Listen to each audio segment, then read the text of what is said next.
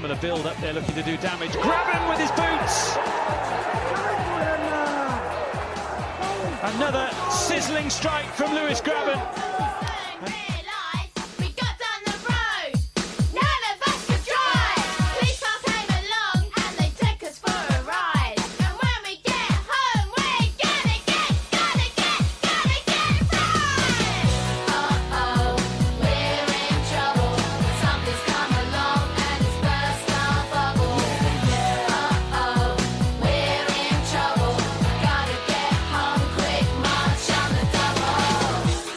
Town will still have a part to play in proceedings, but Lewis Graben might have other thoughts.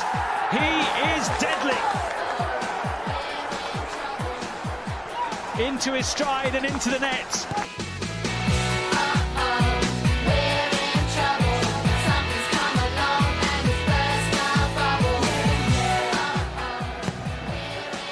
From Lolly, and there's the flick, and there's the third. That's game over now. The points are safe for Nottingham Forest.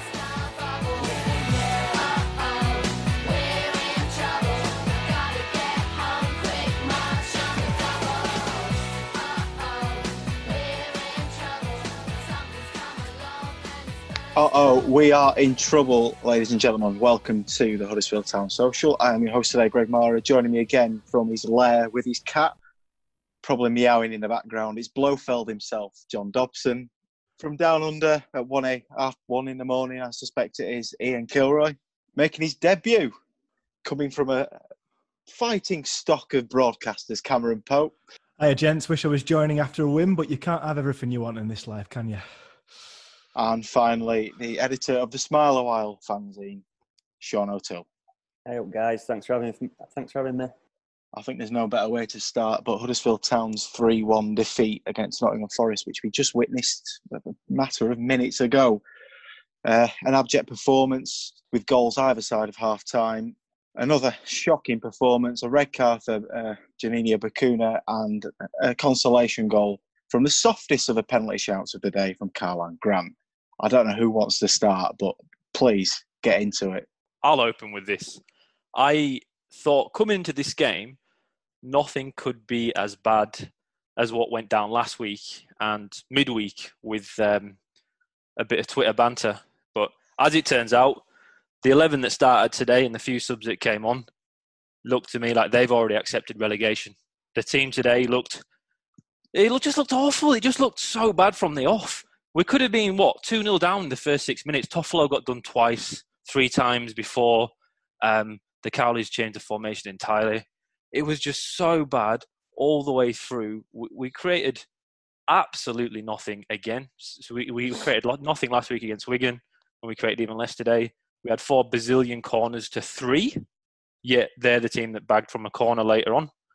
It was just a team that looks like they're still on holiday. It looks like they're still on the break. It's just there's no ideas, no creativity, and no real desire to drive forward. And that's what you need. It looks like a team that as soon as it goes 1-0 down, it's over. The game's lost. We aren't getting anything.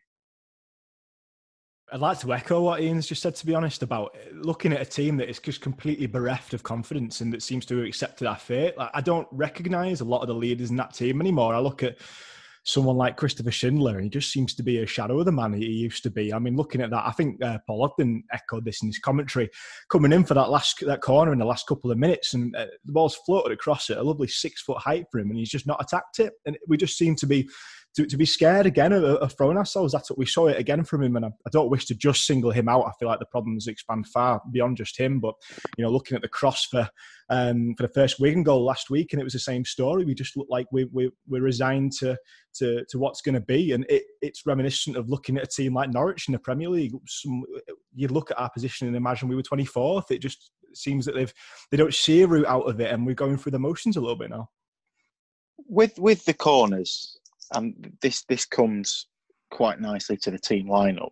We had 11 to their 3. We didn't really look like scoring from a single one because we were relying completely on Richard Stearman and Christopher Schindler for any height in there. Chris Schindler's never been the best in the air. Do you have to then look towards, and I am focusing completely just on I'm playing devil's advocate really, just on the height of the team.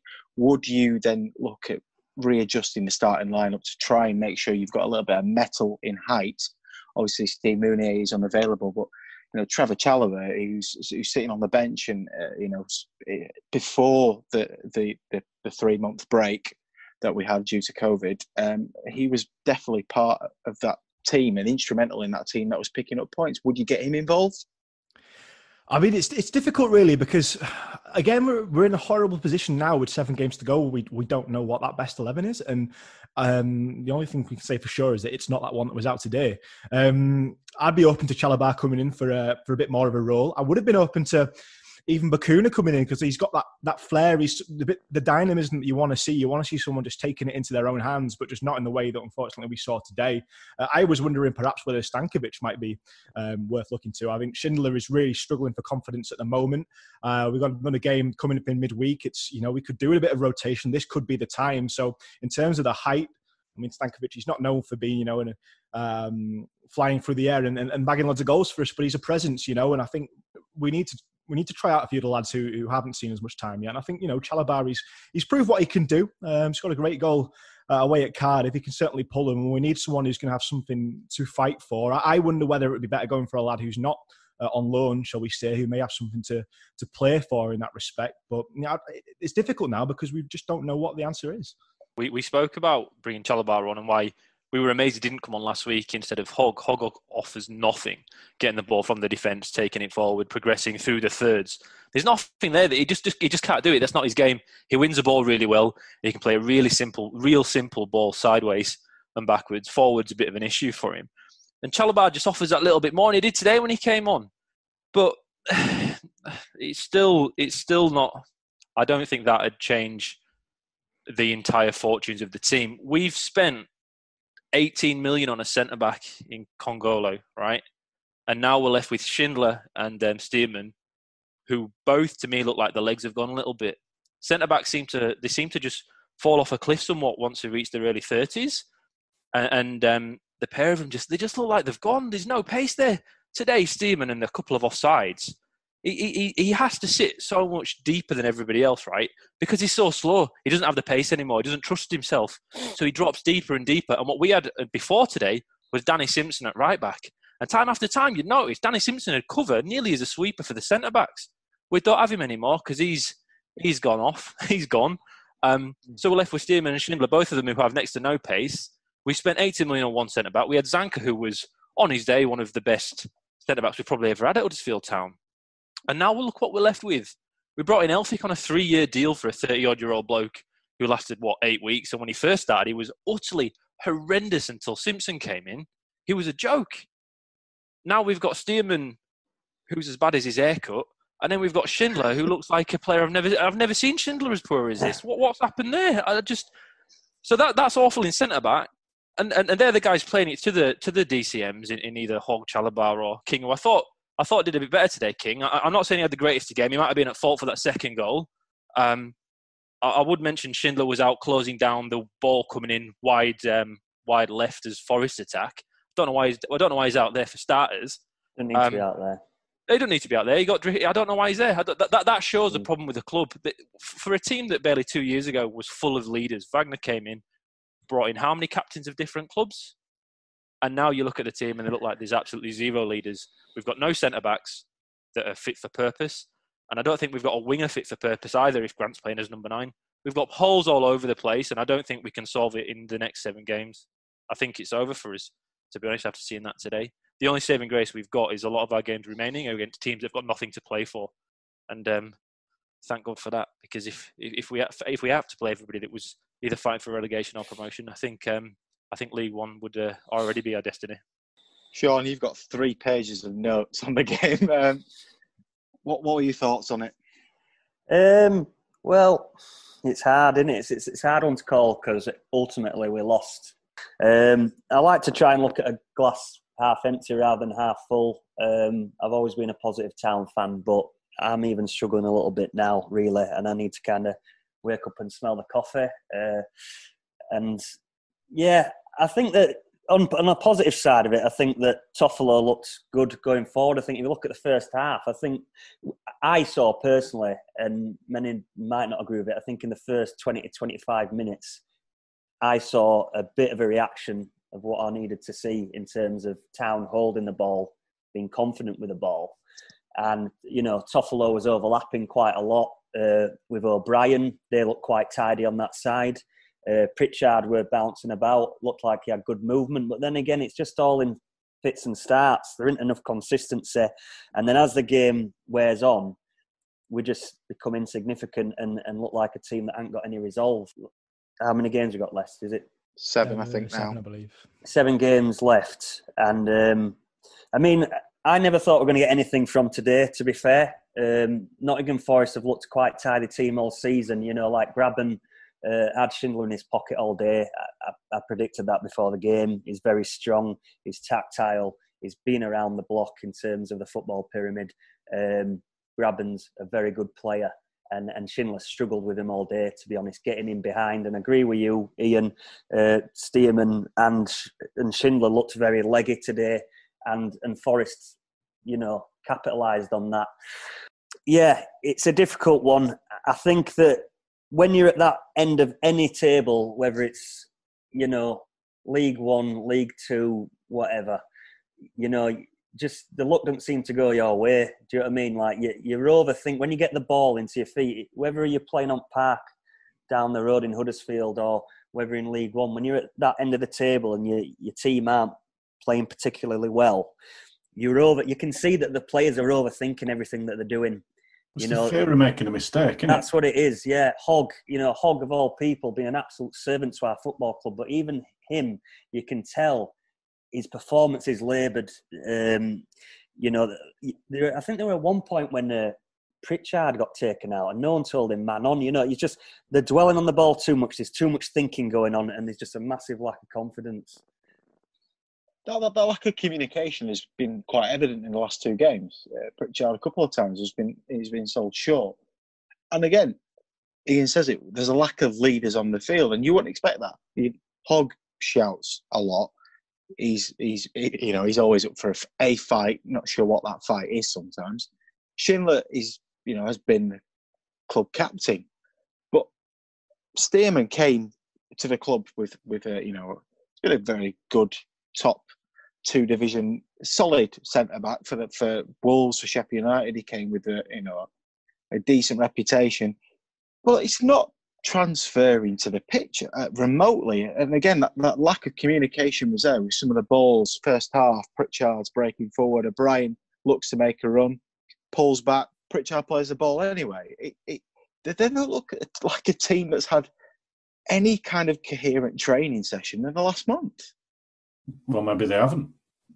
It's a fair point, but surely you have to start looking at characters in that pit, in that squad, and realising who's up for the fight or not. Because I know it's very simplistic terms, and it's going to sound like you're trying plastic Churchillian, but you need people to scrap when you're in a relegation battle, and it doesn't look like to be those kind of players on the pitch currently. I think Andy King did quite well today. I know, I can't remember what I was saying earlier, they didn't think he played too well. I think there were quite a lot that Andy King were doing off the ball that might not be that noticeable. I think, just them little nicks, putting the shoulder in, just that clever sort of experienced play. I think Andy King did quite well. And I rate Andy King personally. I think that he could do quite well for us. Lewis O'Brien, I think, did okay. My favourite player today was Pritchard. I don't think he should have come off when he did. I think he kind of showed a little bit of experience in terms of what he's got to offer. His set pieces were brilliant. He was flying them balls in there, perfect height for anybody.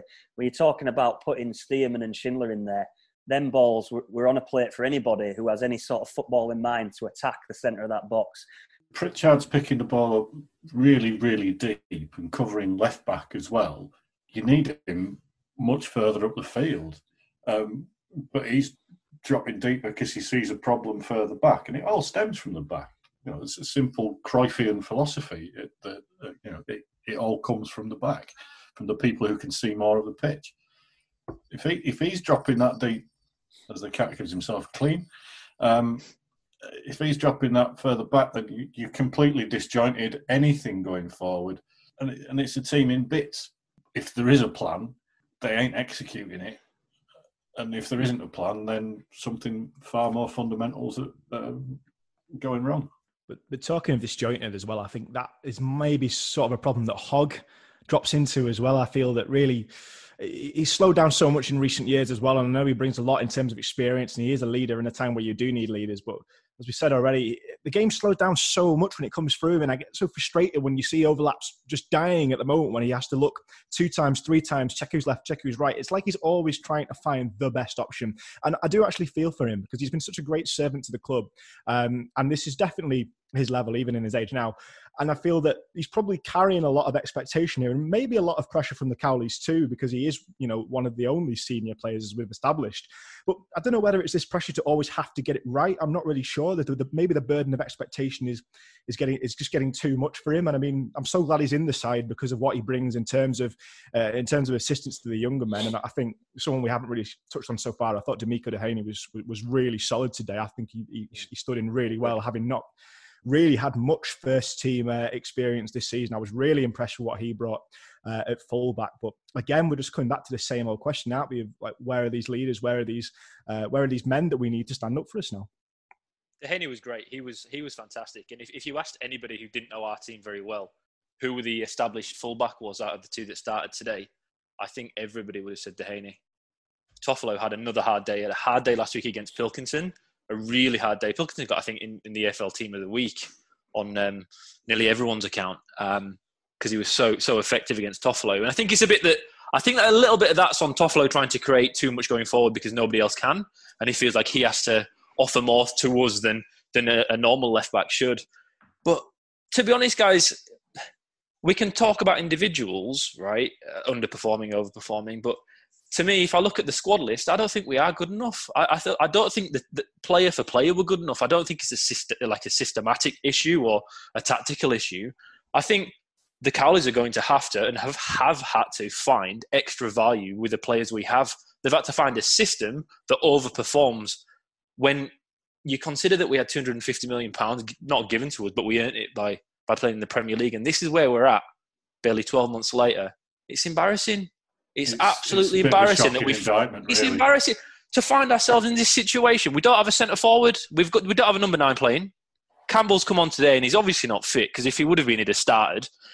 Pritchard, yeah. Do you know what, Otti? You're right. He did okay. He created he created chances from set pieces, right? But you've got to expect your number 10 to create chances in open play. And how many chances did we have today from open play? None that I can remember. Not one. Toffolo put a really crap one over towards the end of the second half that Dan Cowley went a little bit mental at. But we create nothing at all from any place on the field other than set pieces. Set pieces, we have a chance. But to me, the players aren't good enough. And unfortunately, it's a hangover from the days in the Premier League where we wasted the survival we had on players we didn't need if we weren't going to play a system with wingers. We are paying still for the purchases of Mbenza, Diakabe, Sobe, all those kind of guys. Even Kongolo at 18 million, I never thought we needed him. A team at the bottom of the league spending 20 million nearly on a defender is crazy when it's goals that keep you in the Premier League. We never scored enough. We've never scored enough. And we never really addressed it. When you went up. No, we didn't. And we brought in Mooney and he started fantastically. And I don't think that's the problem. I just think that second year in the Premier League, we blasted cash on players that either the manager didn't want or didn't need, considering the system he wanted to play going forward. I think now, isn't it, that he didn't necessarily want those. They weren't even his B list, maybe not even his C list. So now we're left with having to pay for them still. Oh, yeah. And a squad that's really weakened. This all comes back. It comes back to that. This last previous summer, right? We got relegated with I think it's the 3rd worst Premier League record in history. Right? Well, I say that since '92, so not history, but you know what I mean. And we couldn't overhaul the squad. People try and blame Phil Hodgkinson. They say potless Phil and all this type of thing. It's nothing to do with that. We overpaid for players that aren't worth what we paid for, and we can't get rid of them. When you pay 30 million for somebody like Mbenza and nearly 10 for Diakabe, that money is spread over the cost of over the length of the contract, right? So it's a 4-year contract for Diakhaby, I think it is. So 8 million, 2 million a year. If we'd have sold him this summer, what would we have got? At best, 3 million, 4 million. You have to front up all the cash you still have owing on that player. And then you've also got issues with it. If he hasn't requested a transfer to leave, you've got contract issues and you've got to cover certain parts of that. For Town to sell players this summer to bring in a new squad would have cost us more money that we don't have, especially when we're having to repay nearly 50 million to our current 25% owner still. We're in this situation because of the crap we signed in that second season. We've not had the money to be able to replace them with stuff like financial fair play prior to COVID. I know it's not an issue now because of that. We had no option. We couldn't do anything. We were hamstrung, and Phil Hodgkinson was stuck with that.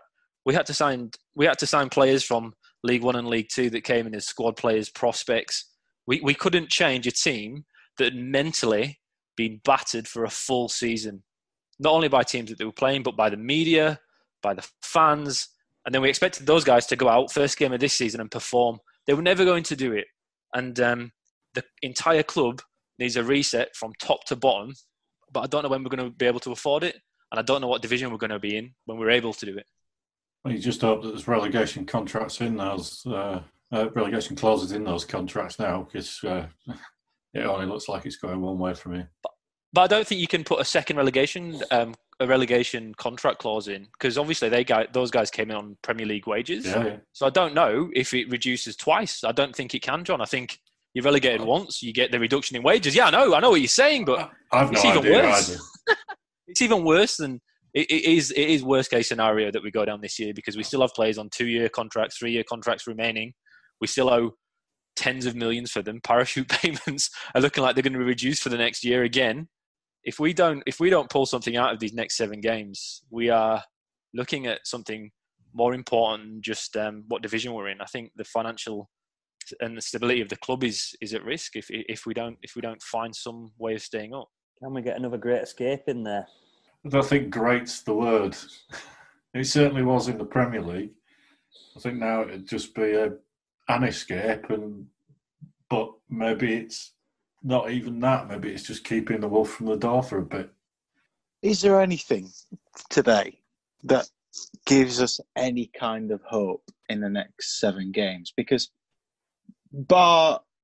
again, we look at creating chances from open play. Your best chance, two chances. We hit the bar from a corner.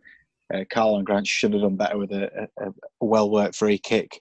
And we should have had a penalty when Alex Pritchard and even potentially Lewis O'Brien was fouled in the box. If that was Premier League and that was VAR, both of them would definitely have been overturned, I think, and could have had potentially 3 penalties in the game. But aside from those brief moments of positivity, is there anything that we can actually take out of these first 2 games? Because I'm struggling. I mean, I feel I'm almost disappointed that the only thing I can really come up with was the fact that we looked, half decent from a free kick towards the end of the game. But I mean, correct me if I'm wrong, I believe that was Bacuna and he's not going to be here for the next 3 matches. So I'm really at a loss as to what we can look forward to on Wednesday night. I just don't know where we go from here. That's pretty bleak. I honestly think in the first half there were patches where we played some good football, but the football that we was playing was just possession-based football. There was no penetration there. So for me, being a purist football fan, them sort of little triangles, your little 1-2s and overlaps is all nice and it's good to watch, but you need to win games ultimately and you need to penetrate. It's all right going side to side and back and forth. You need to put the ball in the net. I'm with you on that, Sean. Possession is great, but there needs to be a purpose to it. Possession for its own sake doesn't take you anywhere. Obviously, you're not comparing like we like by saying someone like Barcelona or Ajax in the 70s or something. That's about when you lose the ball, get it back as quickly as possible, as far up the field as possible. It's not about knocking it sideways between the centre-backs and then to Johnny Organ and back to the centre-backs. It just goes nowhere. Yes, it does need some sort of dynamic outlet. I don't see where it is.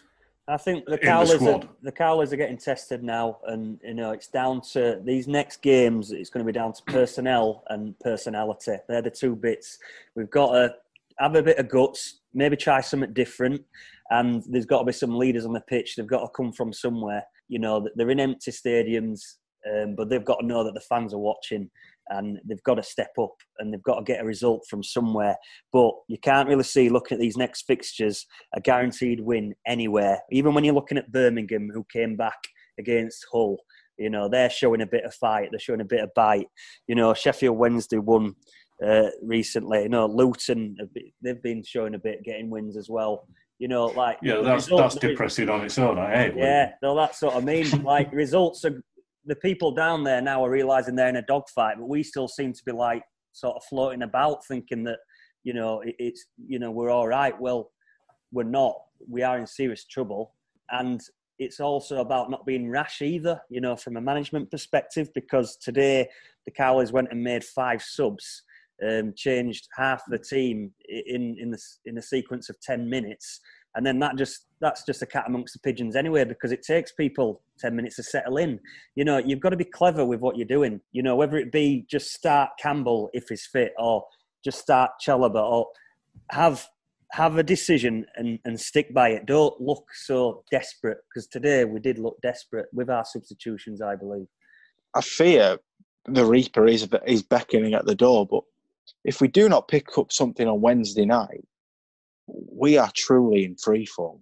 Greg, do you not think it feels a bit like when we got relegated from League One years ago, or Division 2 at that point, to Division 3, how we just kind of... We weren't... I'm not saying we were competitive all year. We saw Wadsworth 4-3-3, and I know how terrible that was. Jesus Christ. But I meant... No, right, we were kind of like, oh, we had a chance, and then all of a sudden, last few games of the season, we just collapsed. We absolutely collapsed. And to me, it just feels a bit like that. It just feels like... Even texting today, I'm getting like, obviously being here in Australia, everyone knows I support Huddersfield because there's not many people here that support anybody other than the top 4. So my phone, everyone's saying, "Oh, you guys look terrible. You look like you're already down," and that's people that aren't anything to do with the club, but they're watching it, and it looks like that to them. It's not us guys being overly negative. That's what it looks like to third parties. It's just seeing that on social media throughout the game. People without a vested interest, just exactly that. They look gone. It's such a shame. I took so much pride, especially when I was away, for example, at uni, and you're obviously around, as you probably are, as you said, around a lot of people who support different sides, and it's such a source of pride to see people taking notice of your team and thinking, oh, wow, you know, little Huddersfield doing well. And now it's just completely within... You know, with 18 months, it's completely flipped on its head, and it's just an embarrassment. It's an embarrassment to be that club who had a real shot of making something of themselves, completely wasted it, and are now, to coin a phrase from the Premier League era, sleepwalking into a second successive relegation. We've just completely capitulated, and what started, as we said, you know, before the restart, as a bit of a precarious position, a bit of a look over your shoulder. Oh, hang on, we're a bit closer to the red than we thought. But we are like seriously in a dogfight, and it's not a fight that we're up for. Yeah, I'm struggling to find a positive, and this is when you know it's bad, because at least in the Premier League you could accept, yeah, right, well, it's not enjoyable. We're a bit shit, but this time it's like, this is a championship. All we ever wanted as Town fans was to be competitive in the Championship, and we had one good season at being competitive in the Championship, got promoted from it, and we've come back, as Ian said, spunking all that money on a load of poor players in a position that we really can't afford to go down. Just seems to be a horrible circular nightmare sort of pattern.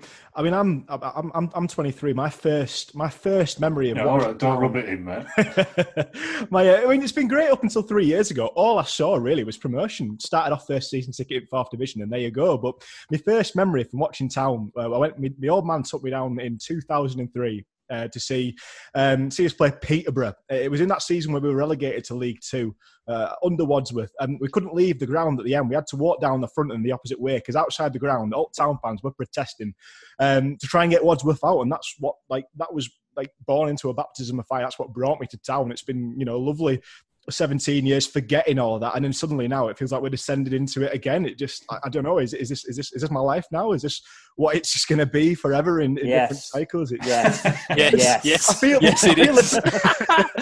I've cheated everybody. I've cheated everybody. Welcome to the real world. I've been surrounded by grumpy old men behind me shouting at players, and I've always forever wondered why so many sorry Town about fans that, can be so bitter. It's just one of them, innit? And now very slowly I'm starting to cotton on as to like this is going to be like the rest of my life. It's just going to be an endless cycle of Huddersfield Town sadness. But I just don't see the way out. How I feel like, going back to Ian's point, it was, an absolute shitstorm, the Premier League, really. Not obviously the promotion party and, survival and stuff like that, but that second and last season, there were just no management there. It was bad planning, and we've just fallen from the heights so badly. And what pisses me off about that, Sean, what pisses me off the most about that, right, is when we got promoted, Dean Hoyle spoke about not blowing our brains out. I think that's actually what he said. We won't blow our brains out in the second season because Premier League clubs do that all the time and they're left with nothing. And they spoke about all this legacy. We're going to leave a legacy for the club. The legacy is players we've overpaid for on wages we can't now afford. And it's the legacy will be that we've dropped division so quickly unless the Cows can turn this around against all the odds, against a bit of FA Sodje, a bit of against all odds. Believe I was I'm going to say I felt very naive because when we kind of the squad we had when we got relegated, I thought, you know what, we might be a top 10.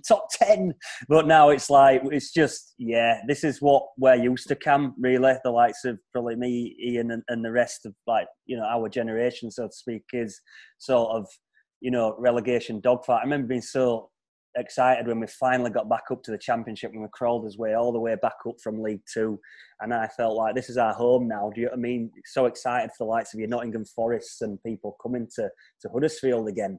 But it's looking like, we've done it before in terms of a double drop and bad management and bad planning, and it's looking like it could quite easily happen again. I think it's a big test for the Cowboys as well because they've experienced little but success in the last few years, promotion after promotion and all that, and now they've got a different kind of challenge on their hands, and I think you'll really find out what they're about over these next 7 games. So Huddersfield Town currently sit 22nd in the Championship on goal difference behind Hull City on 42 points. Worth noting that only 3 points ahead in 18th is Charlton Athletic, so there are still some signs of hope. They're still teasing you. They are still teasers, but Charlton have taken a couple of good points in the last 2 games. Middlesbrough finally got rid of... What did you call him last week, John? You said he was a useless... Fucking idiot. That was it. Jonathan Woodgate's gone. Middlesbrough got a bit of steel with Neil Warnock. To be fair, they've hired another fucking idiot. Yeah, but one that at least can get them out of that situation. Yeah, a useful dinosaur. Yeah.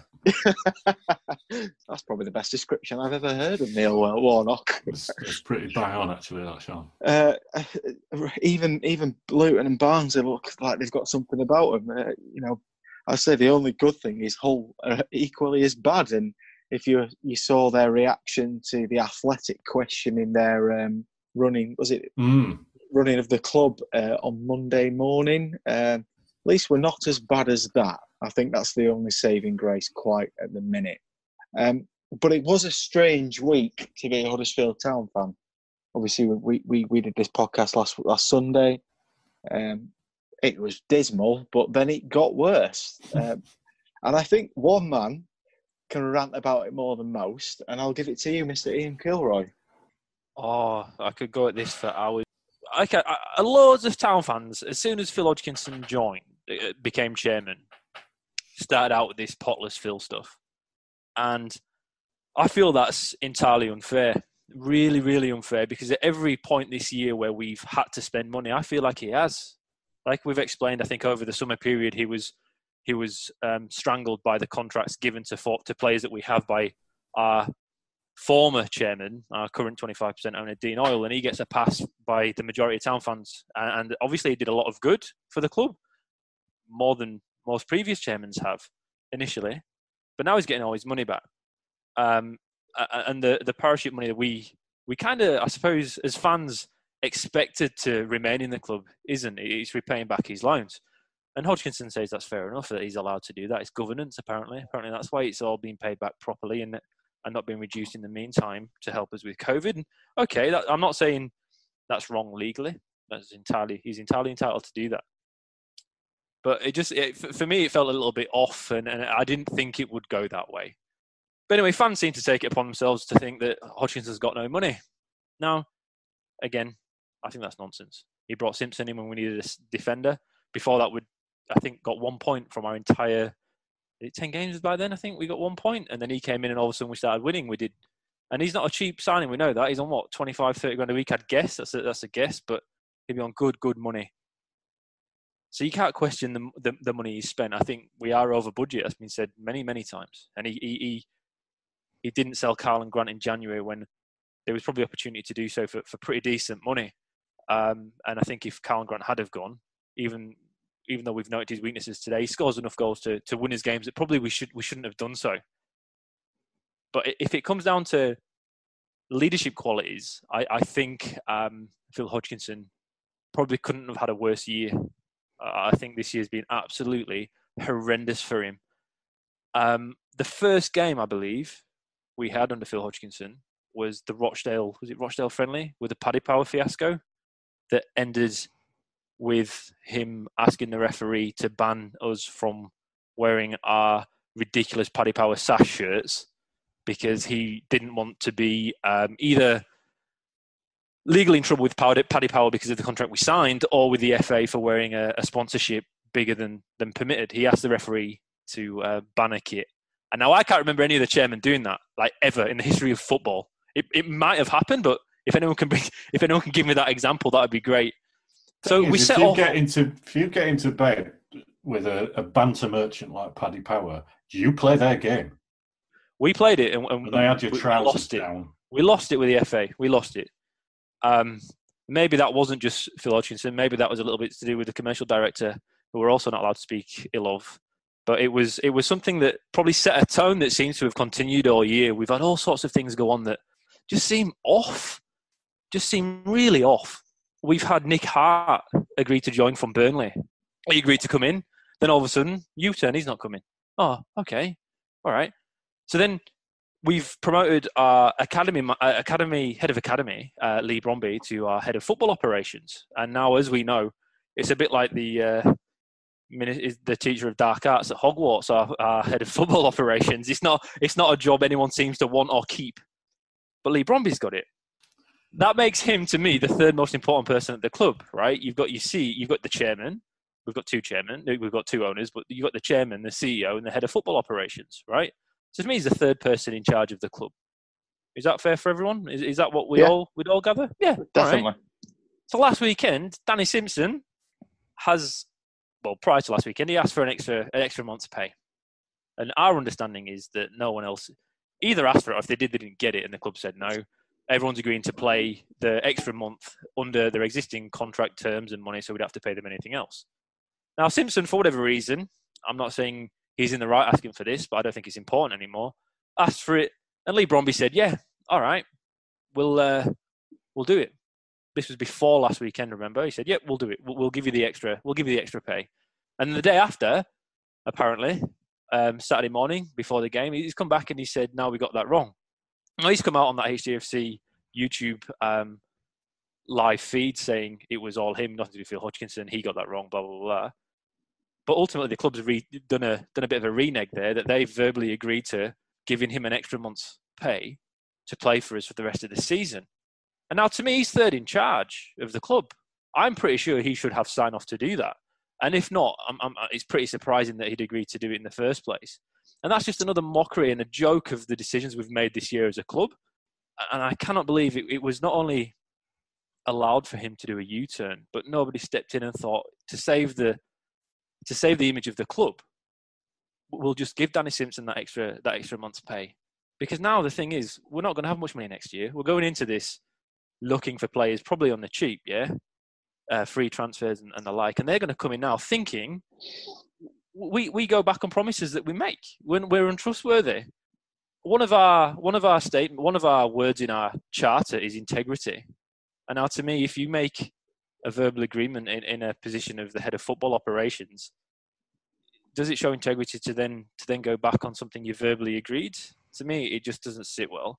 And the leadership, not only on the pitch as we discussed earlier, doesn't seem to be there. the leadership off the pitch seems lacking. And this is even before we lost to Wigan and somebody went on Twitter welding a heavy block hammer to anyone that said something a bit nasty. But it just seems to me like it's a bit of a circus down there at the moment. That's just Huddersfield Town in general, though, isn't it, Ian? Do you know what I mean? Like, when it comes to big decisions or definitive decisions, we tend to look like a small town club. And this is why we get the mockery from our neighbours down the M62 and other football clubs, because we don't make the right decisions. We don't do them right. The Paddy Power thing was an embarrassment. You know, obviously this Danny Simpson thing, it couldn't be timed worse. You know, for the sake of a month's wage to sort of keep morale at the right level at this moment in the season, would it be worthwhile giving him what he wanted for a player of his experience? I'd probably say yes. But then again, would it be counter-effective because he got it and the others didn't? We could have said no, Sean. This is the thing that gets me. We could have said no. If he said, I want that extra month's pay, and at that point, right, we say, no, mate, you can't have it. You either play or you leave. Everyone else has agreed. Everyone else is going to play. It's just you not doing it, right? But we didn't. We said, or we might have done, but eventually Lee Bromby said, yeah, right? Yeah. Then for the club to go back to Simpson and say, no, we got that wrong. If I was in Simpson's boots, to me, the club has shown no loyalty to me. They've promised something. They've said that they do something, and now they're not doing it. I'd have left. I leave clubs all the time now. So that's not anything major. I play for more clubs than any. I'm like Nigel Quasi when it comes to amateur football, me. But it was offered something verbally by the head of football operations, and the day after, 90 minutes before a game, he found out. The agent must have found out earlier. They should have stuck to the words. That wasn't the case. And then let's move on to this part. He starts in the game. He starts in a game. He's one of the most important of our entire season. Danny Simpson, 90 minutes prior, finds out Town have done a U-turn, and we expect him to go out right back and put his all into a game that matters so much to the club. It's embarrassing that happened, and I cannot believe either the chairman or the CEO or the head of football operations, or even to be honest, the managers allowed Danny Simpson to play. There is no way he should have played in that game because his mind can't have been properly on that game. And he was subbed after 60 minutes after a performance that I'd say everyone would agree was lacking. And how is that surprising considering what happened? There's also a sense of lack of professionalism in general. From that, you got the chairman going on Twitter. He's finally come off it. Or anyone negative's getting blocked. But quite rightly, if you're on a public forum, you're going to get asked questions that you're not going to like. But anyone who here has worked on a fixed-term contract, myself included, if you are given a fixed-term contract, you are expected those terms to be delivered. I think it's fair to say. And what's most unprofessional is that the people leaking stuff at the club to in-the-know fans who are putting crap on Town banter page on Facebook, on Twitter, saying that, oh, he's been demanding this extra money. And then the club kind of, Lee Bromby himself, it was a moral decision. It's not moral to ask to be paid for that extra month. It is up to the football club they've been paid for 3 months beforehand for not playing any football, but it's up to the football club to renegotiate those deals. Arsenal did it. Everton did it. Other Premier League clubs did it. Why couldn't Huddersfield Town if you don't want to pay that money? Again, it lacks professionalism to expect players to do that. And if those other players are willing and happy to play for free, they really shouldn't be doing that. They're doing it as a favour for the football club. So this castigating of Danny Simpson as the bad guy by some people, and it's been done deliberately to make him look like a wrong-un.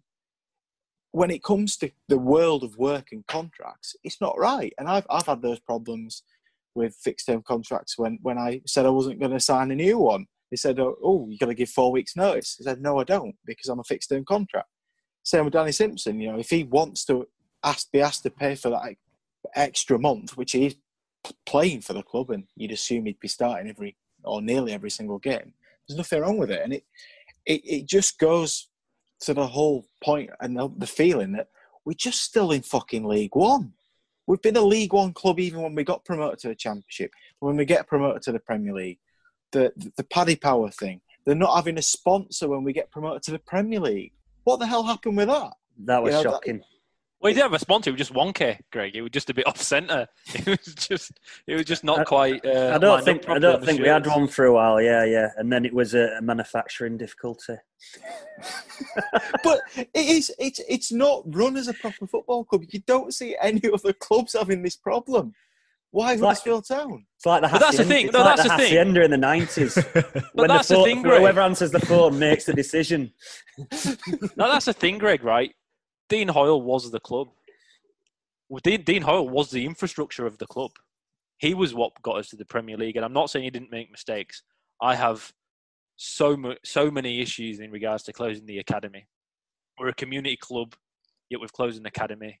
So every lad that grows up in Huddersfield now, their aspirations of playing for the club doesn't go through actually playing for the club as a youngster. And that, to me, is something I find just wrong for a club of our stature. And I will sing that and scream that until the day we reopen our academy. So Phil Hodgkinson, if you're listening, if you reopen our academy, I'll never question anything else you ever do, because it's so important for the youngsters of Huddersfield that play football and the surrounding areas. It's an incredible. But Dean Hoyle was the club. There was no infrastructure. There was nothing. It was Dean Hoyle. Dean Hoyle was the infrastructure of the club, right? And what happened is he got ill, didn't he, towards in the end of the second season. Yeah. And then once he wasn't there, everything kind of fell apart. And since then, he was the glue. He was the glue that held it together. He was, when things were shit, he'd have a meeting down at some dodgy pub in London and everyone would turn up and get a free pint and everyone would be happy again. We don't have that anymore. That's kind of, that Band-Aid doesn't exist. And we're left, it's like we're on a ship without a captain at the moment. And I don't know if it'll be rectified quick enough to save us from a hole that will take us a long, long time to get out of. Well, under Hoyle, there was an awful lot of work that was done to reintegrate the club with the community. Something that was, particularly sort of Barry Rubery era, I'm thinking, was totally ripped apart. That seems to have gone again, and the academy's part of that. It just feels like another football club, whereas before it did feel like part of the town. The people even in the town who aren't fans, I count myself among that, had a stake in it. Don't feel that anymore. There was something to be so proud of, and like in that season, that amazing season, the first Wagner season, full season in charge, and in the ensuing promotion, there was a buzz about the town. Yeah. I mean, I was living in Liverpool at the time, and I used to, I didn't have a season ticket that season because I was at uni, and I ended up coming back and spending about twice as much as I would have done, coming back and paying £30 for a ticket because I wanted to be part of it. The moment you got off the train, there's just a buzz in town. Everyone was so excited. I've never felt that around the club, and it just seemed. When we went to the Premier League, the banners everywhere, those three kits that in St George's Square, it made you so emotional. Like it felt like there was a real drive and that we were all part of something. And then, we always knew that this wasn't going to last forever and it was going to change in some form. And then when it sort of emerged that Dean had said, perhaps quite rightly, I can't take this club any further and we may have to move it to someone. And we were looking at, okay, who's going to be the next prospective investor? And I think my biggest worry was, are we going to sell the ethos of the club? Do we want to, go and try and push for a top 10 and just get taken over by some conglomerate and not be this community club anymore? But, we've kept some aspects of identity, but they're the wrong ones. We've kept this small town club feel, but we don't have anything to be proud of anymore. Now we're just a laughing stock. And this is probably the biggest loss. We've lost this community spirit that had us all going together, this drive. And it's not, cute to be that little small town club who made it to the Premier League and is fighting on a shoestring anymore with a team that actually made it lucky and threw it all away. And now there's going to be people growing up in Huddersfield, these young lads who aren't going to be wearing town shirts now, because who could bring their kid down to watch a game of this and try and get them into it for life? We've lost that unique USP that we had. It's all gone in a matter of 18 months because we've handled it so badly. And I don't really hold Dean, accountable for much of that, because I think he just did so much for this club and he made it into something that beyond anything that any of us could ever have dreamed of. And in the last 18 months, we're just the husk of what we were. John's right, it feels like a different club, and it's just all that team spirit, that terrier spirit, that's just a distant memory now, and it just seems that we moved on and we tried to preserve it, but there's just like an empty hollow that's left. And I think the terrier got put down. Well, it comes to infrastructure though, and that's the one thing that you should always take out of a football club when they've got money and got the infrastructures in place. You look at how it's run in the background, and there's always been some kind of a way of trying to move the club forward. You had that with the introduction of Ross Wilson into the football club, and then through Stuart Webber. And then football operations trying to have the infrastructures that if people left, that we could get the better people or people are equal to those involved or different options. Then you had that with Wagner. He had a style of football limited. Let's be honest. I think we can all see the issues within that we didn't really have a plan B. But it worked because it got the best out of the players that we had in a very small squad, and we achieved the unachievable in 2017. But the club infrastructures just aren't there. And couple that with there's terrible signings, couple it with going to players, verbally agreeing contracts, it's going to be so difficult to get people into this football club. Because how the hell do you sell it? The way it all played out in public as well is really, really harmful. Well, it's just bonkers. And, you have to start going. And this, the thing that really, really pissed me off was when Lee Bromby tried to use the word morality about Danny Simpson. It wasn't a moral thing. You agreed to it. You're the one in the wrong. Oh, it wasn't morally right for us to do this. You agreed to it in the first place. You going back on your word has done a hell of a lot of bad for the football club. That player's agent, he's got, Simpson's going to have mates who are going to look at this football club and think, oh, do I really want to go there? Yeah, that agent isn't going to be solely representing Danny Simpson. No, of course not. And listen, we got the Mark Twain. Greg, we got the Mark Twain quote. We saw Phil Hodgkinson come out and he's like, what to say, there's more to a story than what you hear or something. Mark Twain, yeah, it was worse than what we all expected. It wasn't that Simpson was just being an arsehole. It was not. It was that the club also agreed to it and then went back on it. It's been an absolute joke from the off. And what's the only thing that's come of it, and Town speaking out about it, and when I say Town, I mean the chairman online on Twitter, is he's alienated more fans. We're a club with a depleting fan base as it is. I don't think season ticket sales for next year would have been as great as they have been recently. And just to make that even worse, just to compound the situation, Hodgkinson's gone on Twitter, and I looked at every tweet he sent, the ones he uttered and wrote himself. And to be fair to him, I don't think Phil stepped over the line himself at all. I don't think, and the abuse he received from people was unacceptable. And that there's never don't be a twat, don't act. That's what I always say. There was no reason for people to give him the abuse that they did. But as soon as we saw his first tweet, Greg, you and I spoke of it, you knew what were coming. You knew people wouldn't take well to it. We'd just been beaten by a club that we're in direct competition with to stay in the division, sorry. And he's on there giving out a little bit. Of course he's going to get a bit of shit. The problem is now he's alienated another 10 fans or so that probably aren't going to buy season tickets. And with what's going on with COVID, we need everybody there we can get. And the only thing that actually happened from him going on there is more alienation, more distance between the fans and the club. And again, like we said, John said, and Cam said, it's not the club that we know. It's not the club that we've grown to love over the last, 10 years, even through failure, even Peterborough at Old Trafford, which was one of the worst days I imagine most of us have had following Town. That felt wrong, but it still felt like our club. Our drum call that game. Best way to watch it. Especially afterwards. But even then, it still felt like our club, but we were just going through a bit of a troubling time. And now you look at it and you think, is it our club? Don't feel like my club. It feels like loads of people have come in and started taking over. When you hear the CEO talk and the commercial dude, it doesn't sound like our club anymore. It feels different. And it's not a good different.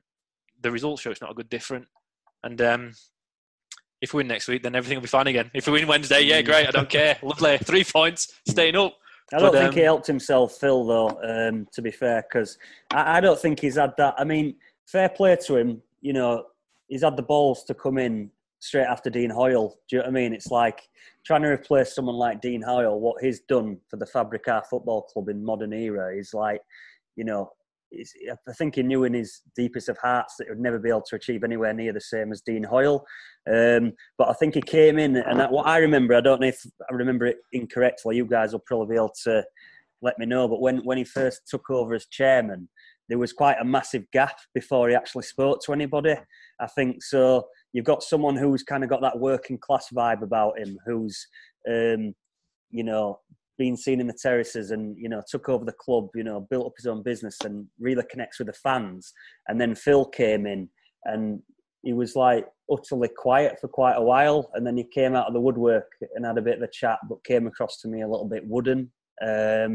And then now I think he's just kind of struggled to have the right balance with the fans.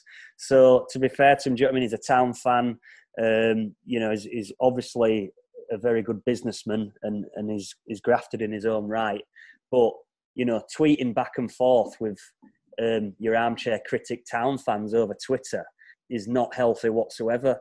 You know, it's like... Well, that's only ever going to go one way. It's just stupid, really. You know what I mean? If you're managing a shop floor and they're all arguing, then you just go out there straight after the dinner break and start arguing amongst them, the morale is just going to go one way.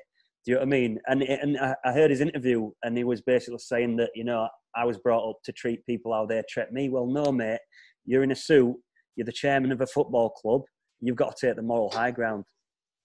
It's leadership. We see it in this country at the minute. It's not been great, but it's even worse in America. It's all down to leadership. It's all how you come across, how you engage with people. I work in media relations. I work in PR. I know this. If I would give Phil Hodgkinson some advice, step back.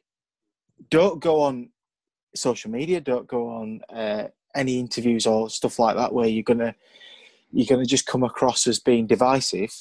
Take a couple of weeks and then come out all guns blazing when you have to. Be a leader, and I don't think he is coming across as a leader. And ultimately, as fans, we are all sheep and we will follow. But if we don't like what we're following, we will all disperse. It's as simple as that. And at the minute, everyone here is not liking what they're seeing. We are at a crucial point in this football club's history, for me, with the impact of COVID-19, because this isn't going to be solved for September. This isn't really going to be solved until, touch wood, that vaccine works, or we all, unfortunately, have to go through herd immunity. It's going to be one of the two.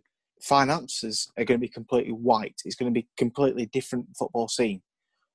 We can't get relegated. It would be devastating if we got relegated. You see fans saying, oh yeah, we need to go down and reset. I've said that before. I was stupid, naive. It doesn't work like that. You know, you would read any book around football, Moneyball, etc. It even says that you need to be at a certain level to achieve certain things. Well, we need to reset. Every time we went down, we'd be absolutely bloody marvellous by now. Exactly. And you only have to look at all the clubs who've kind of gone. Look at Bolton. They probably thought going down they'd reset. But it just creates more and more issues because you still have to pay back what you owe. It's bonkers. And you know, we could probably talk about this for the next hour, but you just hope in these next two games over the next week, we can get 2 points would be a start. 1 win would be amazing. We just need some momentum. And when you get into relegation battles, it is all about momentum. And I always say Jeff Horsfield, but we don't have Jeff Horsfield, unfortunately. So that's what we are at the minute. We're 22nd and we've got a bloody big game on midweek on Wednesday night against Birmingham. How do you think we're going to get on, boys? This is how we're going to finish. Birmingham will be on holiday. I know they drew with Hull yesterday, but they won't play a defensive formation like Wigan did against us. They'll play pretty open. And I think when teams play open against us, we play better. We can't break teams down, but if there's space there to attack, then we'll probably do better than we have done. I think even after all this shit we've just spoken, I think we've got a win in us on Wednesday. I think we'll do all right. I think there'll be quite a big change in the starting lineup. I don't expect us to start with the front three that we did today because Willock, I've seen him now for 2 games, and I actually don't know what he offers other than turning about 15 times to make sure he can put a cross in on his right foot. Don't think he's got a left foot to kick with. I think that's just for standing on. I think there'll be a bit of a change to go for some extra firepower, and it has to start with starting a number 9, even if it's Kachunga.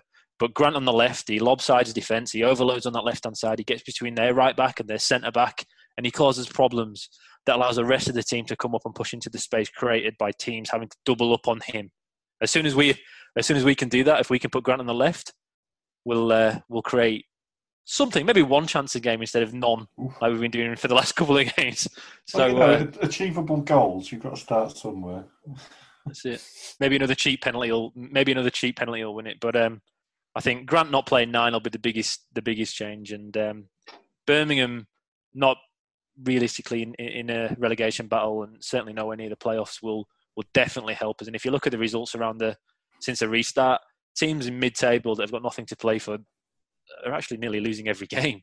The form guide for those guys have just gone, as John said last week, there is no form anymore. We've got 1-2 games now, and the mid-table sides definitely seem to be suffering. I think any side as well who allows a team like Hull, who haven't won in the league since New Year's Day, to control a game and obviously just have enough in the tank to fight back from it, that has to be a positive. And I think he's quite right. The games that we've got to look at now for points would have to be Wednesday, although that could change, points pending. You look at, perhaps you might look at, say, Reading, and you'd probably say Birmingham. Those are the 3, because exactly, it's not teams who are scrapping with you, and it's not teams who've got something to go for. And so that really, I think, is the litmus test now. And I think, well, I said this, privately ahead of the Wigan game, but I think this is even bigger in that the season will go one of 2 ways from this point now, really. And if we do come out all guns blazing, grab a 2-0, a 2-goal win, then we're going to have a completely different conversation. It'll be what was all that fuss about. But I really can't predict this one. We've all been watching Town too long to know that it just really is no way of knowing. And I think, again, it depends what sort of Birmingham side comes out, but we don't need any more motivation than we've already got. So, I'm ready to see what happens. You hear it on 5 Live and TalkSport every Saturday. The Championship is so unpredictable. We could wreck his heads trying to pick out sort of statistics and points, but really, ultimately, we're all guessing, aren't we?